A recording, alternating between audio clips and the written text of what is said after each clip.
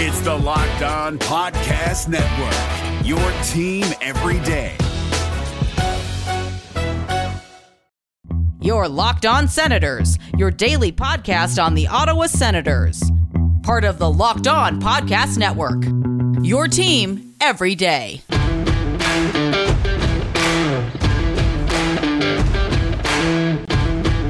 I'm Jake Sanderson, and you're listening to Locked On Senators podcast.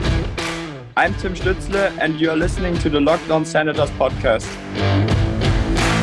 Welcome inside episode 350 of the Locked On Senators podcast. I'm Ross Levitan in the heart of enemy territory, downtown Toronto, alongside Brandon Pillar up in Collingwood. Today's episode is brought to you by the Spotify Green Room. Download the app and join Pilsy and I this Saturday morning, tomorrow morning at 10 a.m. to get in on the conversation.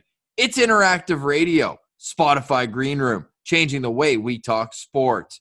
Well, Pilsy, it's a Friday edition of the show, and we've got lots of rumors to get into. Not only rumors, but trades that have already happened.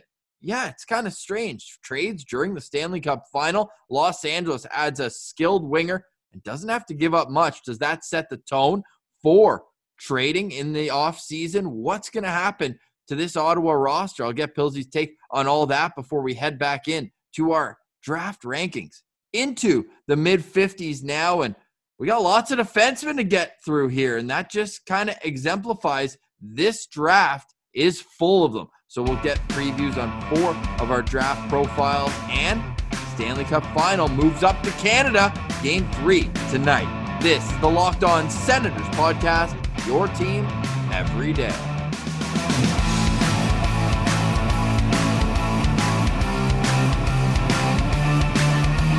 Today is Friday, July 2nd, and Pilsy, where were you 11 years ago today when the Ottawa Senators signed Sergei Gonchar? I was celebrating in the streets, Ross.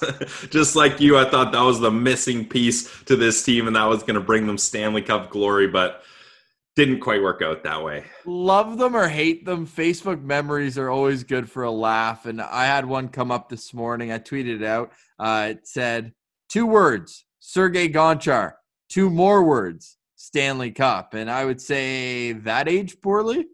Yeah, just a little. Although, hey, let's not take anything away from Sergei Gonchar. I loved him with the Sens, to be totally honest. Yeah, I've got a signed jersey of his in the closet, funny enough. But he did seem to be what Ottawa needed, a guy who Brian Murray brought in as a guy who'd been around offensive defenseman and could help Erik Karlsson develop into the next step in his career. Now, defensively, was Sergei Gonchar at his best in Ottawa? No. But he was coming off a Stanley Cup win with the Pittsburgh Penguins. So it was a good risk, I think, by Brian Murray at the time. And that was the offseason after bringing in Alexei Kovalev. It seems long days ago that Ottawa was out there trying to get their hands on important free agents. So they're likely going to have to go the route of the trade. And we saw a trade yesterday. I mentioned off the top. It was Victor Arvidsson going from Nashville to Los Angeles, a team with some parallels to Ottawa in terms of their rebuild calendar. Pilsy, what was your initial thought? Second rounder in 2021 and a third rounder next season as well. Pretty good trade, if you ask me, for both sides. Nashville needed to clear up some space. That team is really up against the cap, especially with that tourist buyout. That really cost them a lot, so they needed to clear some cap room. Do they still have Duchesne at 8 and Johansson at 8? Yep. Okay, they still have work to do then. Yeah, they got work to do. And if you're the LA Kings, what a prime opportunity to get a guy who's been a notable goal scorer on a team-friendly deal for a couple more years. He's probably one of the LA Kings' best wingers at this point. And they got him for a second-round pick this year and a third-round pick next year. That's pretty good value if you're the Kings. And initially, the first thing I thought is LA's trying to make it clear they're not really going to do a slow rebuild here. Like, they're going to try to add pieces. Like, if you're a team like LA, you'd be thinking you're holding on to those draft picks at all costs, because that's what your capital, that's what your development is all surrounded by. But they want to get some talented wingers so that they can eventually bring in some better players. My first thought, and you guys know I made the argument that I think a great landing spot for Jack Eichel would be in LA. They have a bunch of center prospects that they can flip to Buffalo so that they can make room for Jack Eichel on their team, and that Buffalo can at least say, hey, we may have lost one of the best centermen in franchise history, but we're getting some young guys back that we hope can develop into good centermen as well. But Jack Eichel is going to want some scoring at his side in LA. There wasn't a lot of scoring touch there. So Arvidsson could be a piece that helps attract more guys to come to LA, because I think they want to make the most of Quick and Doughty's contract there. Like, they want to make sure that those guys aren't just wasting away, because they're still talented guys. So interesting move for the Kings. A two-time 30-plus goal scorer is Victor Arvidsson. However, he's had a bit of trouble staying healthy. He's now 3 years removed from that 34-goal season in 2018-19, and even in that season, still didn't play 60 games. He hasn't reached that plateau since the 2017-18 season. He's had some injury trouble. He's a smaller player, but when this guy's on, he's electric. He's creative. He can get to the net for a smaller player, and I think he fits in really well to what Los Angeles is trying to do. This is a team that's lost goal scoring over the past couple of years, as the rebuild would, but Tyler Toffoli most notably moving on. They get prospects for him, and I would say Victor Arvidsson, production-wise, a pretty similar add to a guy like Toffoli, again, with the caveat when he's healthy. I would agree. So I think that's great for LA. They got Quentin Byfield coming up here. They've got a lot of good prospects that are going to develop. And Victor Arvidsson, he's not that old either. What is he, like 27, 28, right around there? So he's got time to continue to be a great player. So, and then if you're Nashville, I don't know what that team's doing, Ross. Like, they've got so much money tied up, like you said, in Duchesne and Johansson. It seems like they're going to re-up Ekholm instead of trading him now. But that's a team that struggles to score, and they just traded away potentially a really good goal scorer. Yeah, they still have one of the best goalies in the league, which I feel like we've said for a decade plus, but Pekka Rinne passed that baton to Jussi Saros, and he's carried the mail. They still have a solid decor. Ryan Ellis is still there. Yossi is one of the best defensemen in the National Hockey League, but you're right, for a team that has underwhelmed offensively, they had the pieces on paper, but it just hasn't worked out. You wonder, a curious move. Not only that, but did you see Philip Forsberg threw the big thumbs down on his Instagram story? So is he now wanting out? Because that's a player who would draw a league-wide interest. But let's get in more so to the price. Like, what do you think Ottawa could do with that sort of payment going the other way, a second and a third? Ottawa with 10 draft picks in 2020, they don't need to use all of the 6 that they have this year. No fourth, no fifth, but 2 seconds. So I don't know. I think that they could be onto something here, maybe moving a second and a third and getting back a real impact player. Yeah, I would have no problem with that. The only problem I guess I would have with that, if I could take back those words, is the guys that Pierre Dorion seems to target are not Victor Arvidsson type guys. It's Derek Stepan. And hey, I'm still cheering for Matt Murray, but man, that was a risky decision going to acquire a goalie who has injury problems and had the worst year of his entire career. So Pierre Dorion doesn't really roll the dice in the same way as that, although the same could be said for Arvidsson, like you mentioned, very injury prone and has had some down years, but I think everyone's had down years over in Nashville lately. So but I would be down to try to get, a top 9 scoring winger. That's who Dadonov's supposed to be. Dadonov's supposed to be a top 6, top power play scoring winger, and that just hasn't worked out. So we'll see if Dorion does decide to go that route. But unless the right opportunity comes along, I don't think they need to be desperate to make that type of move. To me, the only need that has to happen this offseason is to find a partner for Thomas Chabot and have Zaitsev slide down to that third pair. Then you're laughing, because Zaitsev will still be on the first PK unit. He'll get his minutes, but you need another right-hand defenseman who can slide in there and make Chabot's job that much easier, because we saw it. Chabot was worn down at different points this season, and it's not from playing a lot. He's done that his whole life, but it's doing the extra work on his shifts. And I noticed that, I'm sure many Sens fans would as well, that his shifts were long this year. Like, how many times did he get caught out there, or he'd go off for a minute and he'd hop right back out? If you have a secondary guy, and yes, eventually Jake Sanderson could be that guy. We saw Brandstrom ice time skyrocket after the trade deadline, but they need a guy right now who can come in and play 22, 24 minutes and be a positive impact player for those minutes. Now, this guy is not that, but Duncan Keith now wants a trade. He's got 2 years left at way too much money for what he's producing at this point. Although he's got the pedigree, he's known as a workout freak in the gym, so he can be a good mentor to younger players. Sounds like he wants to go to Western Canada. His ex-wife is there with his son, so he wants to be closer to his son. Where do you think fits best, whether it's Vancouver, Calgary, Edmonton, or could this be a perfect place, Seattle?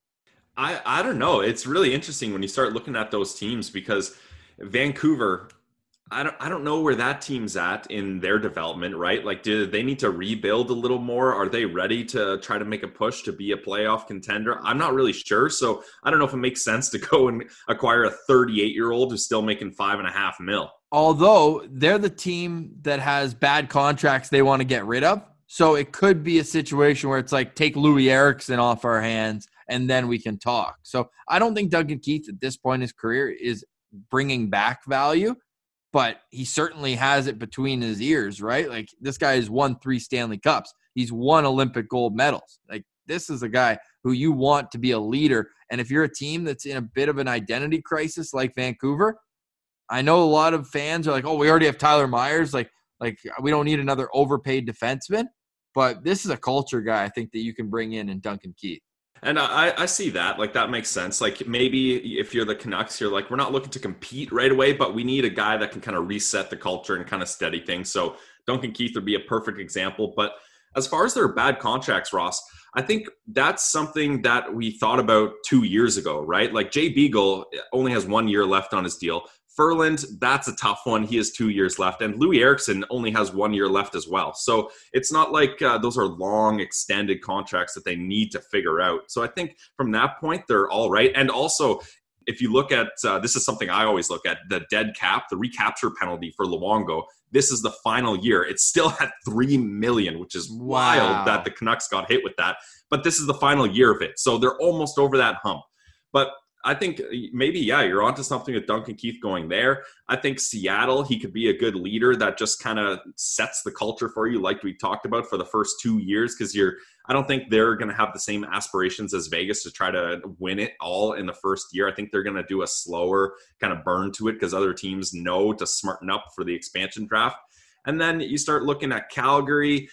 They might be losing Giordano, so maybe they're trying to look for a guy to replace Giordano, an older, veteran, steady guy that can play minutes for you, but he's not going to be super effective. So maybe that's a backup plan if Giordano leaves. And then the Edmonton Oilers, it sounds like they're going to try to re-sign Adam Larsson. So if they end up re-signing Adam Larsson, then I don't really see the budget and where Duncan Keith is going to fit, especially with Klefbom. He should be back from his injury, so that decor is going to be kind of filled out at that point. So I don't see the fit there. So I would say, really the best options are Vancouver and Seattle, if that's the kind of route they're going for.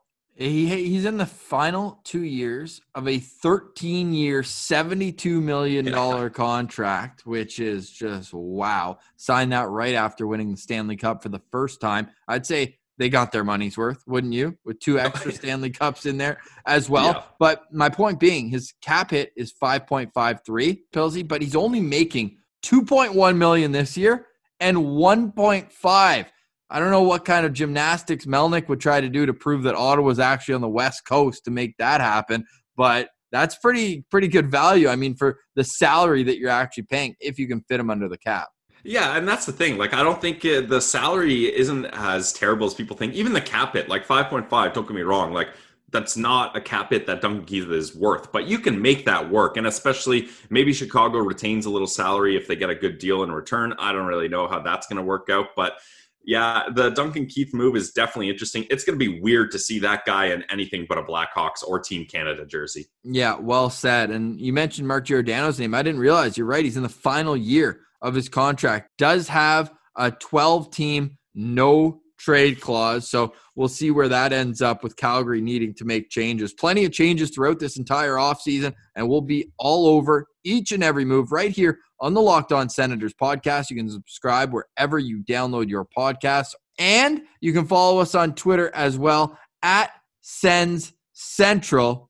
Gil Martin here, host of the Locked On NHL podcast. Join me every Monday for the 3 biggest stories from across the NHL, including how newly traded players are fitting in around the league. Check out the Locked On NHL podcast every Monday, available on YouTube and wherever you get your podcasts.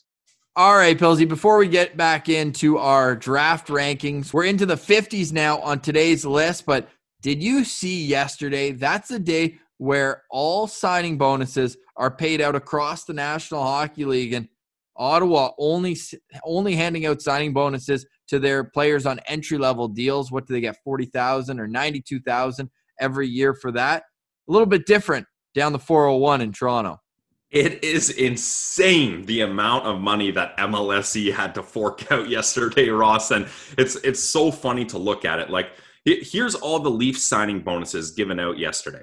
Matthews, 9.7 mil. I wonder what he did yesterday. He must have had a great day seeing 9.7 mil show up in your bank account. Tavares, 8.4 mil. Marner, 9.6 mil. Nylander, 3.5 mil. Kerfoot, 1.95 mil. Muzzin, 5.5 mil. And Riley, 2 mil. That's almost $40 million given out yesterday in real money. And I think Melnyk, I don't know what Melnyk would do if he had to shell that out in signing bonuses in one day. It would be a real tough day, but good on those Leafs players. I mean, that's great big lump sums they're getting, but I just can't. It's wild that they're able to pull that off. I don't even know what to say. Like, good on them, right? The only thing they've ever won in their career so far is those contract negotiations, so I hope they enjoy it to its absolute fullest. Hey, did you hear that the Islanders went to Game 7 of the conference final? Meanwhile, Leafs still looking for their first playoff victory on high-definition television. But, hey, the draft brings hope to every franchise, and that's why we find it important to go through our top 75 so that you have your best handle on it when the big weekend comes, July 23rd. I'm heading up to Collingwood. We're going to do a live episode right after the first round of the draft, and that is sneaking up in a hurry, Pilsy. It is exactly 3 weeks today.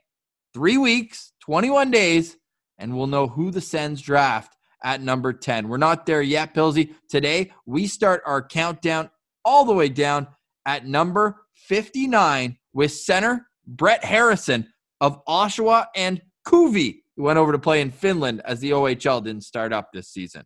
First off, right off the bat, Kuvi just sounds like a fun place to play. Hey, I'm heading over to play in Kuvi for a season. Just like the Red Blacks, all capital letters for their name. Yeah, there you go. They really want to make sure you know you're in Kuvi. You're nowhere else but Kuvi, Finland. And yeah, so he, like you said, played for the Generals, 37 points in 58 games in his rookie season in 2019. Then he was playing, Kuvi is in the U20 Junior League in Finland. He had 9 points in 7 games, not too shabby. And this is a guy I have mixed reviews about, Ross, because he's a shoot first center, which if you guys follow along the show, you know I love that. Like Josh Norris, shoot first guy. That's what I want to see from centers. But sometimes with Brett Harrison, it's to a fault. Like he's constant. All he's doing is trying to put himself in a position to accept a pass for a quick shot. And that can be okay, but it's like, I forget which prospect it was, Ross, but you were saying that all he really seems to be able to do is get into a position to score, and he doesn't do much else, which sounds like a good thing. But then if you're a centerman, there's so many other things you need to be able to do to play effectively. So luckily, he has the size to do that. 6'2", 185 pounds. He can clear space in front of the net so that he can get open in the high slot. But other than that, I don't see a whole lot from this guy. Most of his goals are just wrist shots from the high slot. I don't see him, making good plays, deking out the goalie, anything like that. It's just kind of shot on net when you get the opportunity. From that, it sounds like he might not get more than 3 stars on your rankings. Yeah, he was actually a 2-star ranking guy for me, Ross. And it's just, I don't see too many positive reviews on Harrison. Like everywhere I read is just kind of meh takes on him, and he's not a very good skater. I don't see a lot of upside here, and I think he would be a guy that would lean on line mates way too much. Like he's not a guy that's going to be driving the play forward himself. He's going to be a part of a line where they bring the puck up ice and he makes himself open for a shot. And I don't think there's enough upside there. I didn't see any other good qualities. So For me, Brett Harrison is a 2 out of 5 stars. Yeah, I'm going to join you on that one. His stride looks choppy per Scott Wheeler, occasionally breaks down, but does generate decent power in that. He also, I'd give him credit, he's got a great ability from the highlights I watched to kind of keep guys off him, right? He can hold on to the puck and protect it well. However, how well will that work at the next level is the big question. As per his shot, Wheeler says he's got a multi-dimensional one with the ability to score with his one-timer, slap shot, generate power off his backhand, curl and drag, or use his frame and lean in to a snapshot. He's a bigger body too, Pilsy. We do have to give him some credit there. I mean, yesterday we had Justin Robida, who is not as large, whereas Brett Harrison's like 6'2", 6'3", that style. So we'll give him some time to grow into his frame and see if he can improve that skating. But right now, I think he's a guy that the Senators should stay away from. The kind of X factor here I mentioned on yesterday's show is that relationships in hockey run deep. And even though DJ Smith hasn't been the coach in Oshawa for the last 5 years since the Memorial Cup, he got hired onto Mike Babcock's staff right after. He still has ties within the organization, and he's going to get a scouting report one way or another on this player. So I wonder if that could maybe play a role in where the Sens decide to go if they do use a pick on Brett Harrison. Yeah, Ross, DJ Smith's going to be banging on the laptop in the Zoom conference meeting in that third round saying, we got to take an Oshawa Generals player. Oh my God, let's hope not for the sake of it. And hey, he might not even be there. His average ranking was 59.4, but the reason why is Bob McKenzie had him all the way up at 33, Tony Ferrari at 44, Scouching at 51, and Wheeler at 53. And then the final three drop off heavily. Corey Prodman at 66, McKean's at 84, and the EP Draft Guide had him all the way down at 85th overall. But he's 59 on our draft rankings as we move up to the defending portion of the countdown. It's Artyom Grushnikov. If you like simple defenders who go D to D and off the glass, I feel like I've said that a lot recently, but Grushnikov is for you. He's been playing above his age group for his entire life. So he's big.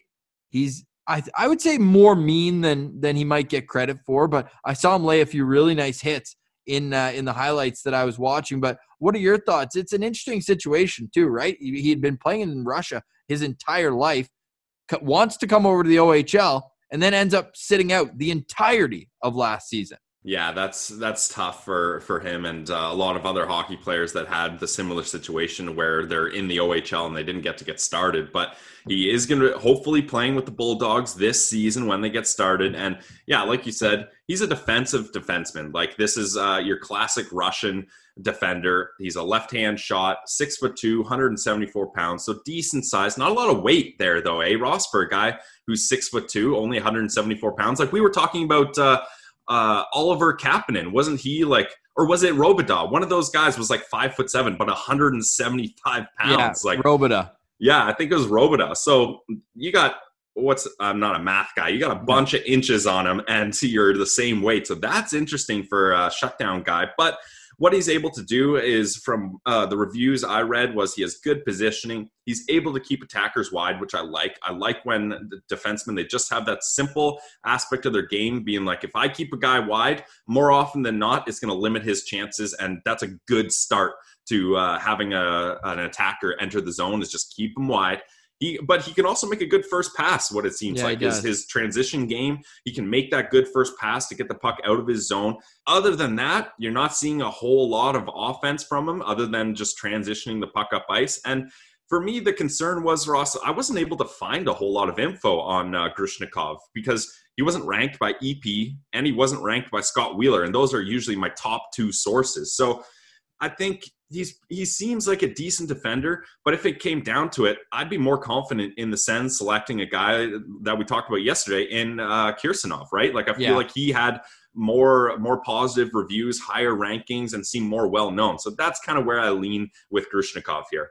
Yeah, I mean, with Kirsanov, just the discrepancy from Prodman having him 16th to Ferrari 96, like that's wild. That's insane. Whereas for Grushnikov, Prodman has him the highest, much like he has Kirsanov. So he likes the Russian defenseman, no doubt about that. He has him at 44, whereas McKenzie has him at 68, Ferrari at 76. But Oh, Scouching at 47. How about that? So maybe the analytics do well for him. That to me is interesting when a defensive defenseman does well analytically, because sometimes, they're known as being prone for a turnover here and there. But he seems like a guy who could play with more skilled players, like would do a good job complementing those guys and knowing his role. Kind of, the classic Sens would be the Mathot to Erik Karlsson and that sort of thing. Not the Philip Kuba to Erik Karlsson, but to that note, like Mark Mathot did a great job there. And I think Grushnikov can grow into that type of steady, reliable defenseman, land some crushing hits, like I said.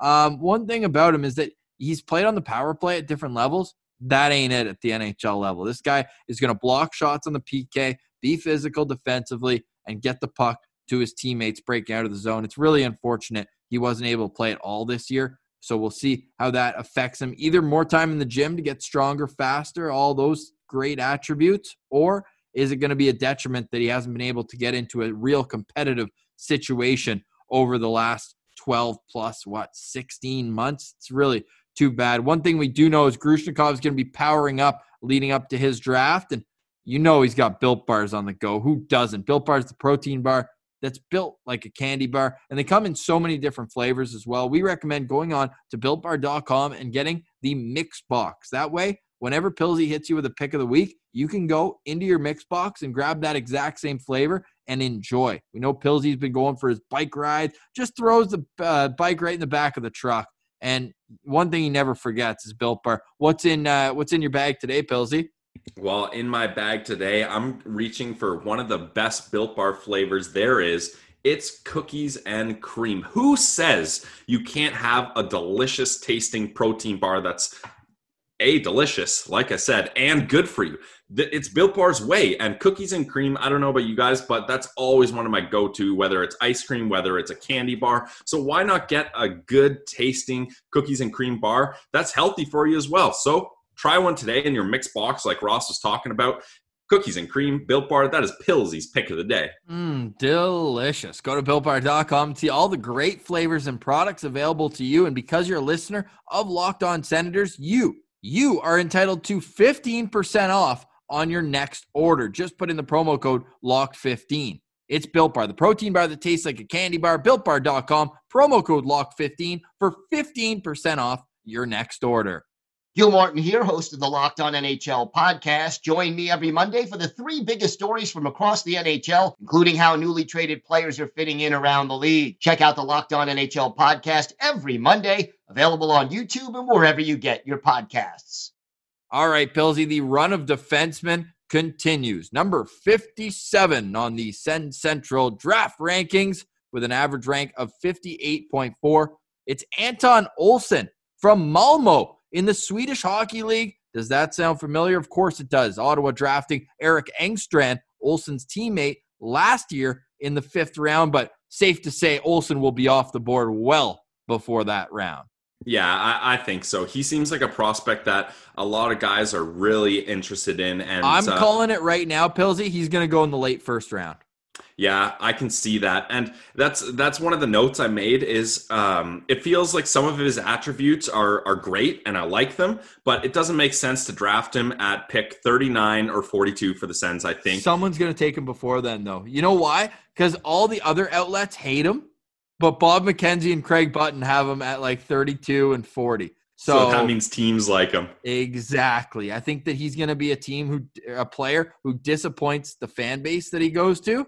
But a GM will look at him like a Cody Ceci and be like, but he plays good minutes. He plays big minutes because he's like quietly effective, but I don't know about this. This is a 1-star for me.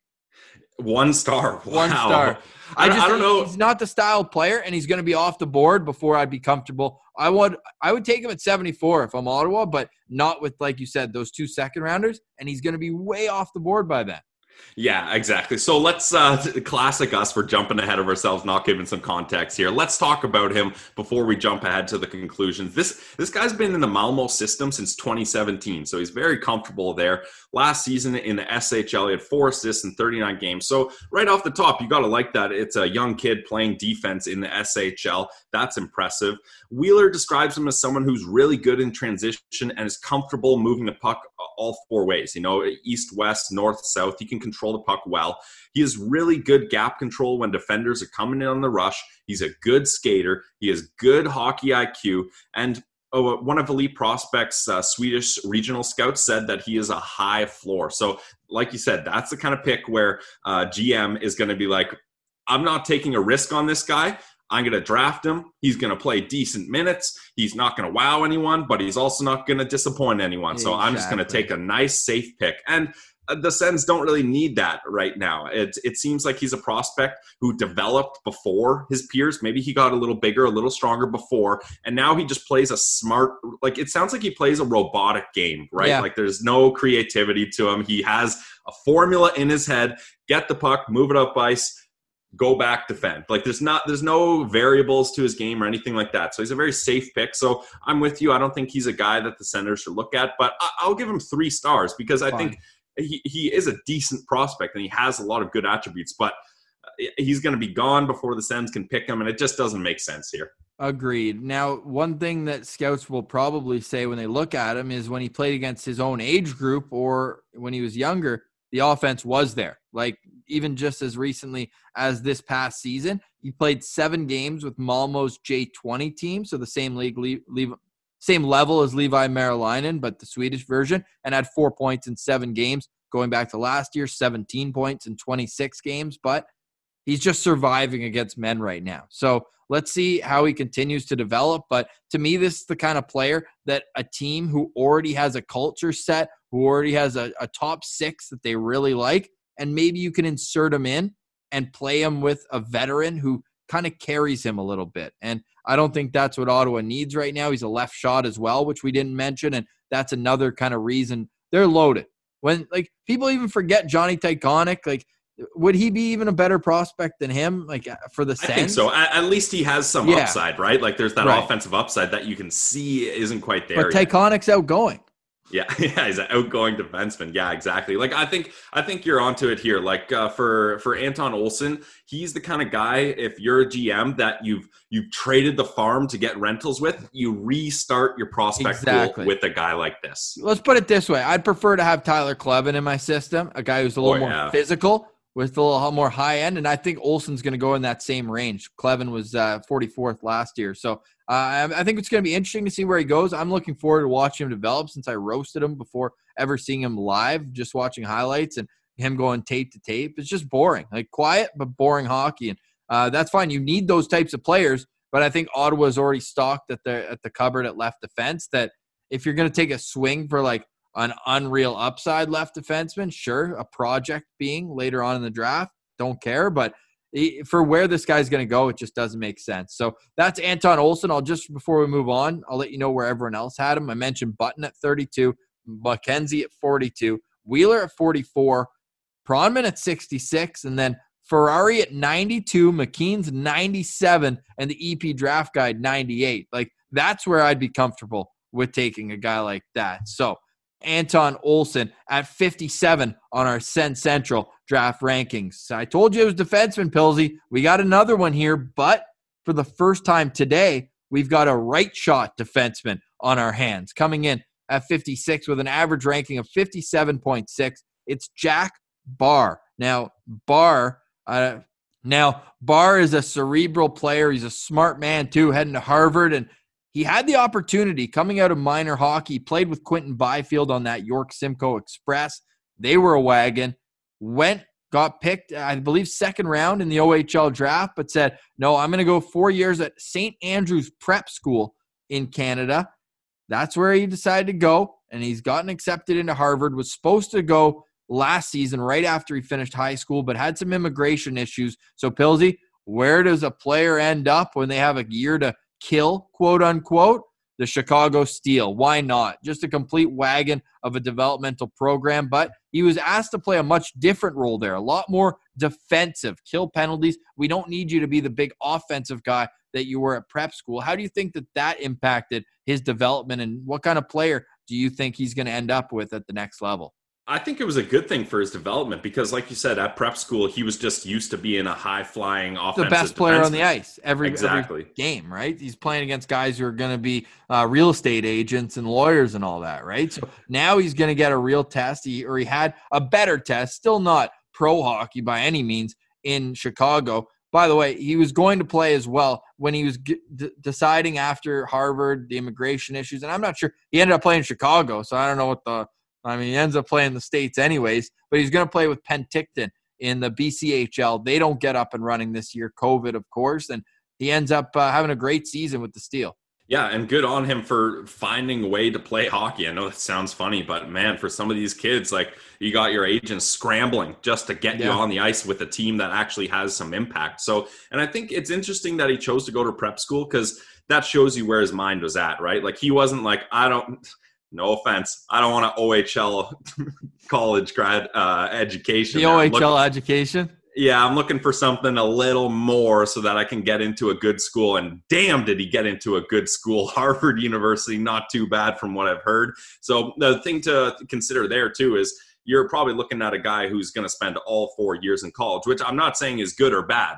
That's just something you have to understand. So he's 4 years away from joining your franchise or your organization. If he even decides to do that, we know guys that go to these prestigious schools sometimes like to hold out till their rights are disappeared and then they can sign wherever they want. But once again, we're getting ahead of ourselves here, Ross. This guy is a 6'2", 194 pounds, right shot defenseman. So right away, that comes off the page for you. I think, and to go back to your original question, him playing more defense now has made him a much better two-way defender. I think before a lot of scouts would have said this guy's all offense and he kind of leaves a little bit to be desired on a defensive level. But now that he had that role in an upper competitive league where he had to defend better, it's really rounded out his game a lot more. And I think a lot of the knocks on this guy is he's a decent skater, but he doesn't have that acceleration. He doesn't have that agility. It's going to take him a little while to get those boots moving. And once he gets moving, he's all right. But for a defenseman that likes to join the rush and needs to get back to help out his teammates, that can be tough for him to pivot and get back into position. So that's a little bit of a concern there. But we said he's a smart guy. Like his hockey IQ is great. He's a kind of guy, and McKean's Hockey, this is a quote from them, he forces other players to react to him rather than let the game come to him. And that's great if you have a two-way defenseman because he can force the play up ice or he can stop and attack early if he needs to defend. They're as high on him as anybody, well more so, at 24th overall on their final rankings. The highest otherwise is Tony Ferrari at 45th overall. And then you have Scott Wheeler at 53, Bobby Mack at 58. Scouting has him down at 77 and the EP draft guide at 64. So by all accounts, he's a good skater, but how is his agility? Like stopping and starting, getting off his pivots, those kind of things are still question marks. But when he gets those long legs moving, he can fly up and down the ice. I saw him break the puck out and make his own zone entries, which you love to see when you're scouting defensemen. How can you turn a defensive situation into a potential offensive threat where you can facilitate and get guys involved around the net? And he does just that. He's going to enamor scouts, not only with his long reach, but his skating ability in straight lines. And he's a right shot defenseman. And teams value that. Say what you want about not caring whether it's a lefty righty on every pair, but teams do care. And I think for that reason, he's going to go higher than maybe you think he should, especially when you mentioned it. You're going to Harvard. That's not a one and done type thing. I'd say at least 2 years, probably 3. I would say even at least 3, yeah. Well, man, maybe even 4, and then you lose his rights. So how much of a project is he, and what's the worth is the question that NHL GMs are going to have to ask before drafting Jack Barr. Yeah, and I think that's where, unfortunately, if you're the Ottawa Senators, that's a bit of a concern. Like, I could see him going to Harvard for 3-4 years, having his rights disappear, and then he can command that either he's going back to Chicago, where he played with the Steel, maybe he liked it there, he's staying in Boston because he loved being at Harvard, or as you mentioned before the show, he's going to his hometown team in Toronto because he's from Newmarket. So that's where there would be some concern for me. But I would give him 4 stars out of 5 for drafting because he's a right-hand shot defenseman with good size that has the offensive capabilities but still has a defensive mindset available. Like he's a great right-hand shot defenseman. And you know what? Sometimes the extra years is great because he's a guy that you can kind of store away for a while. And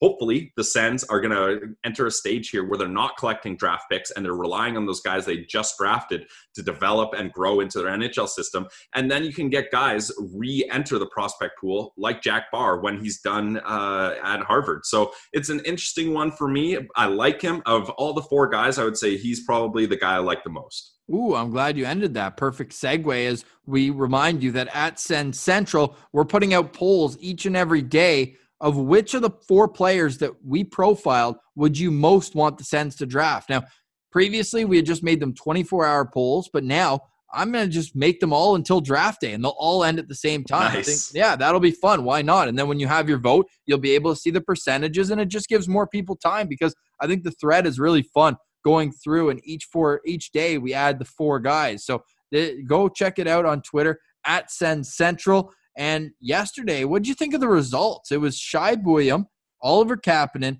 Benjamin Gaudreau, and Kirill Kirisanov.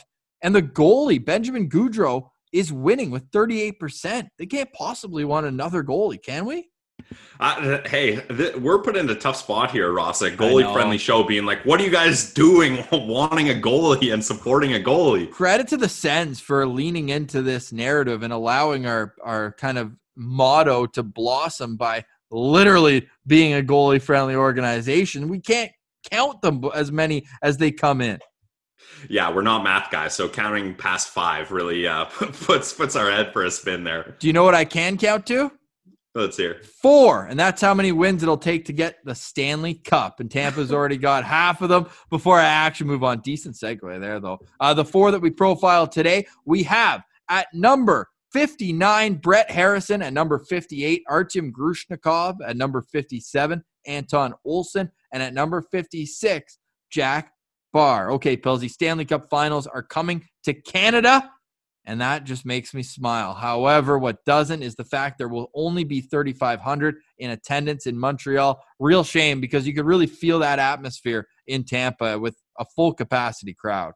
Oh, yeah. I mean, we're talking about the Stanley Cup final here. Like, the atmosphere is a big part of the whole experience. And I think maybe the jump, and again, I'm not a politician, I'm not a scientist, I'm not a health professional, I don't have these stats, but it seems like the jump from 3,500 to 10,000 was a little much. You're basically multiplying by 3 there. I think it would have been appropriate to maybe up it to 5,000. I think that would have been.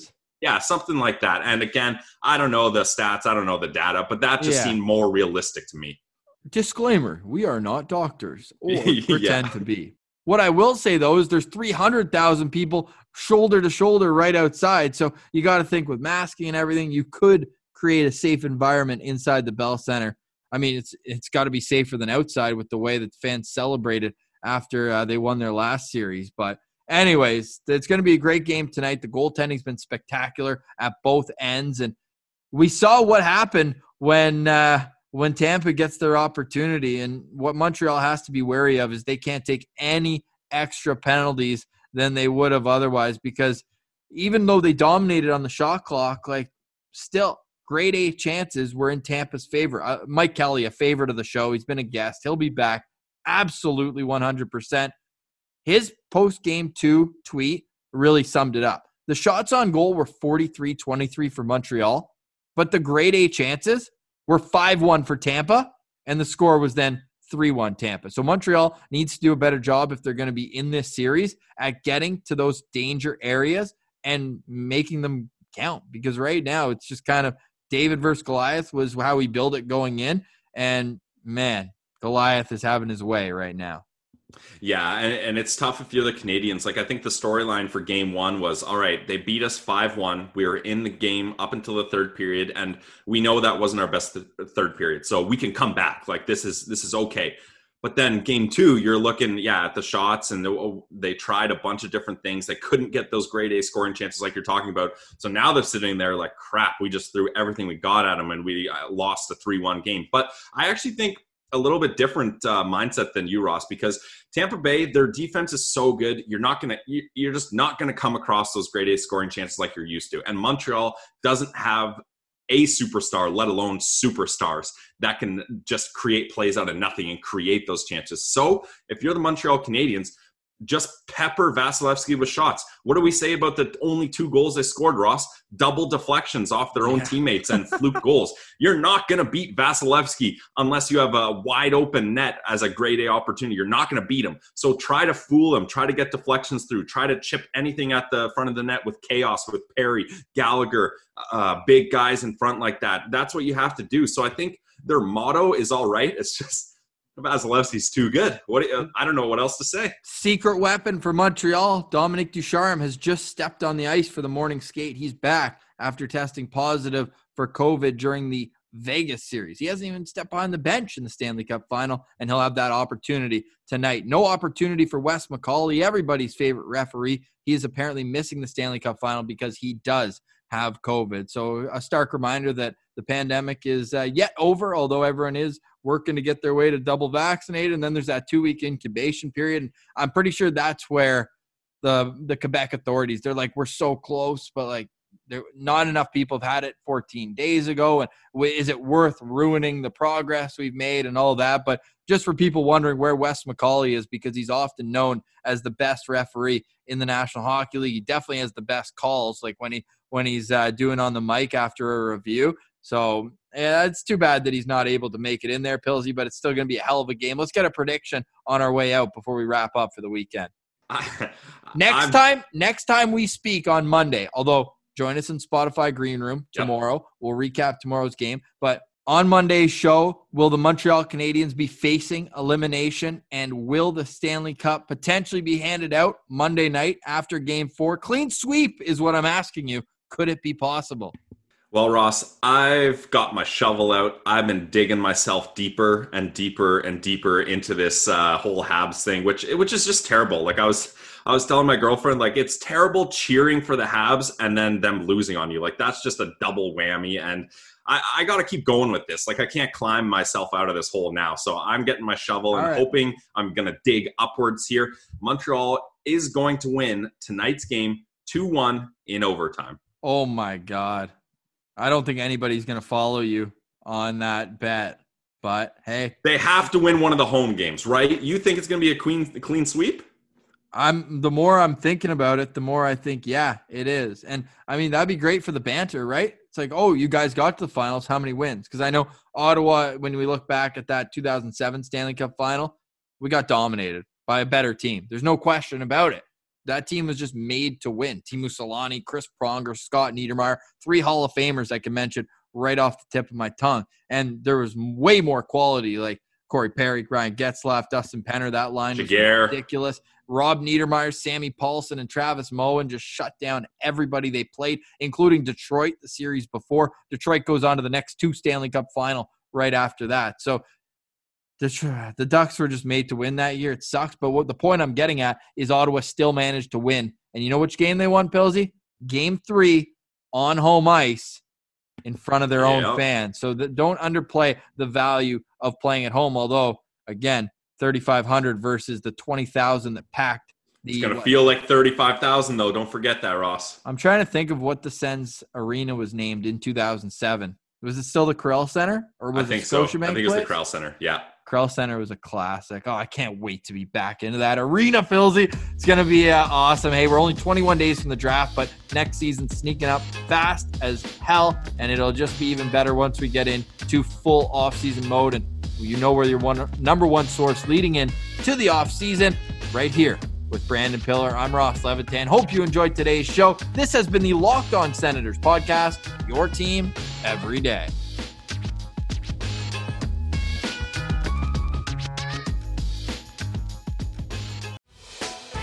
Hey, Prime members, you can listen to this Locked On podcast ad-free on Amazon Music.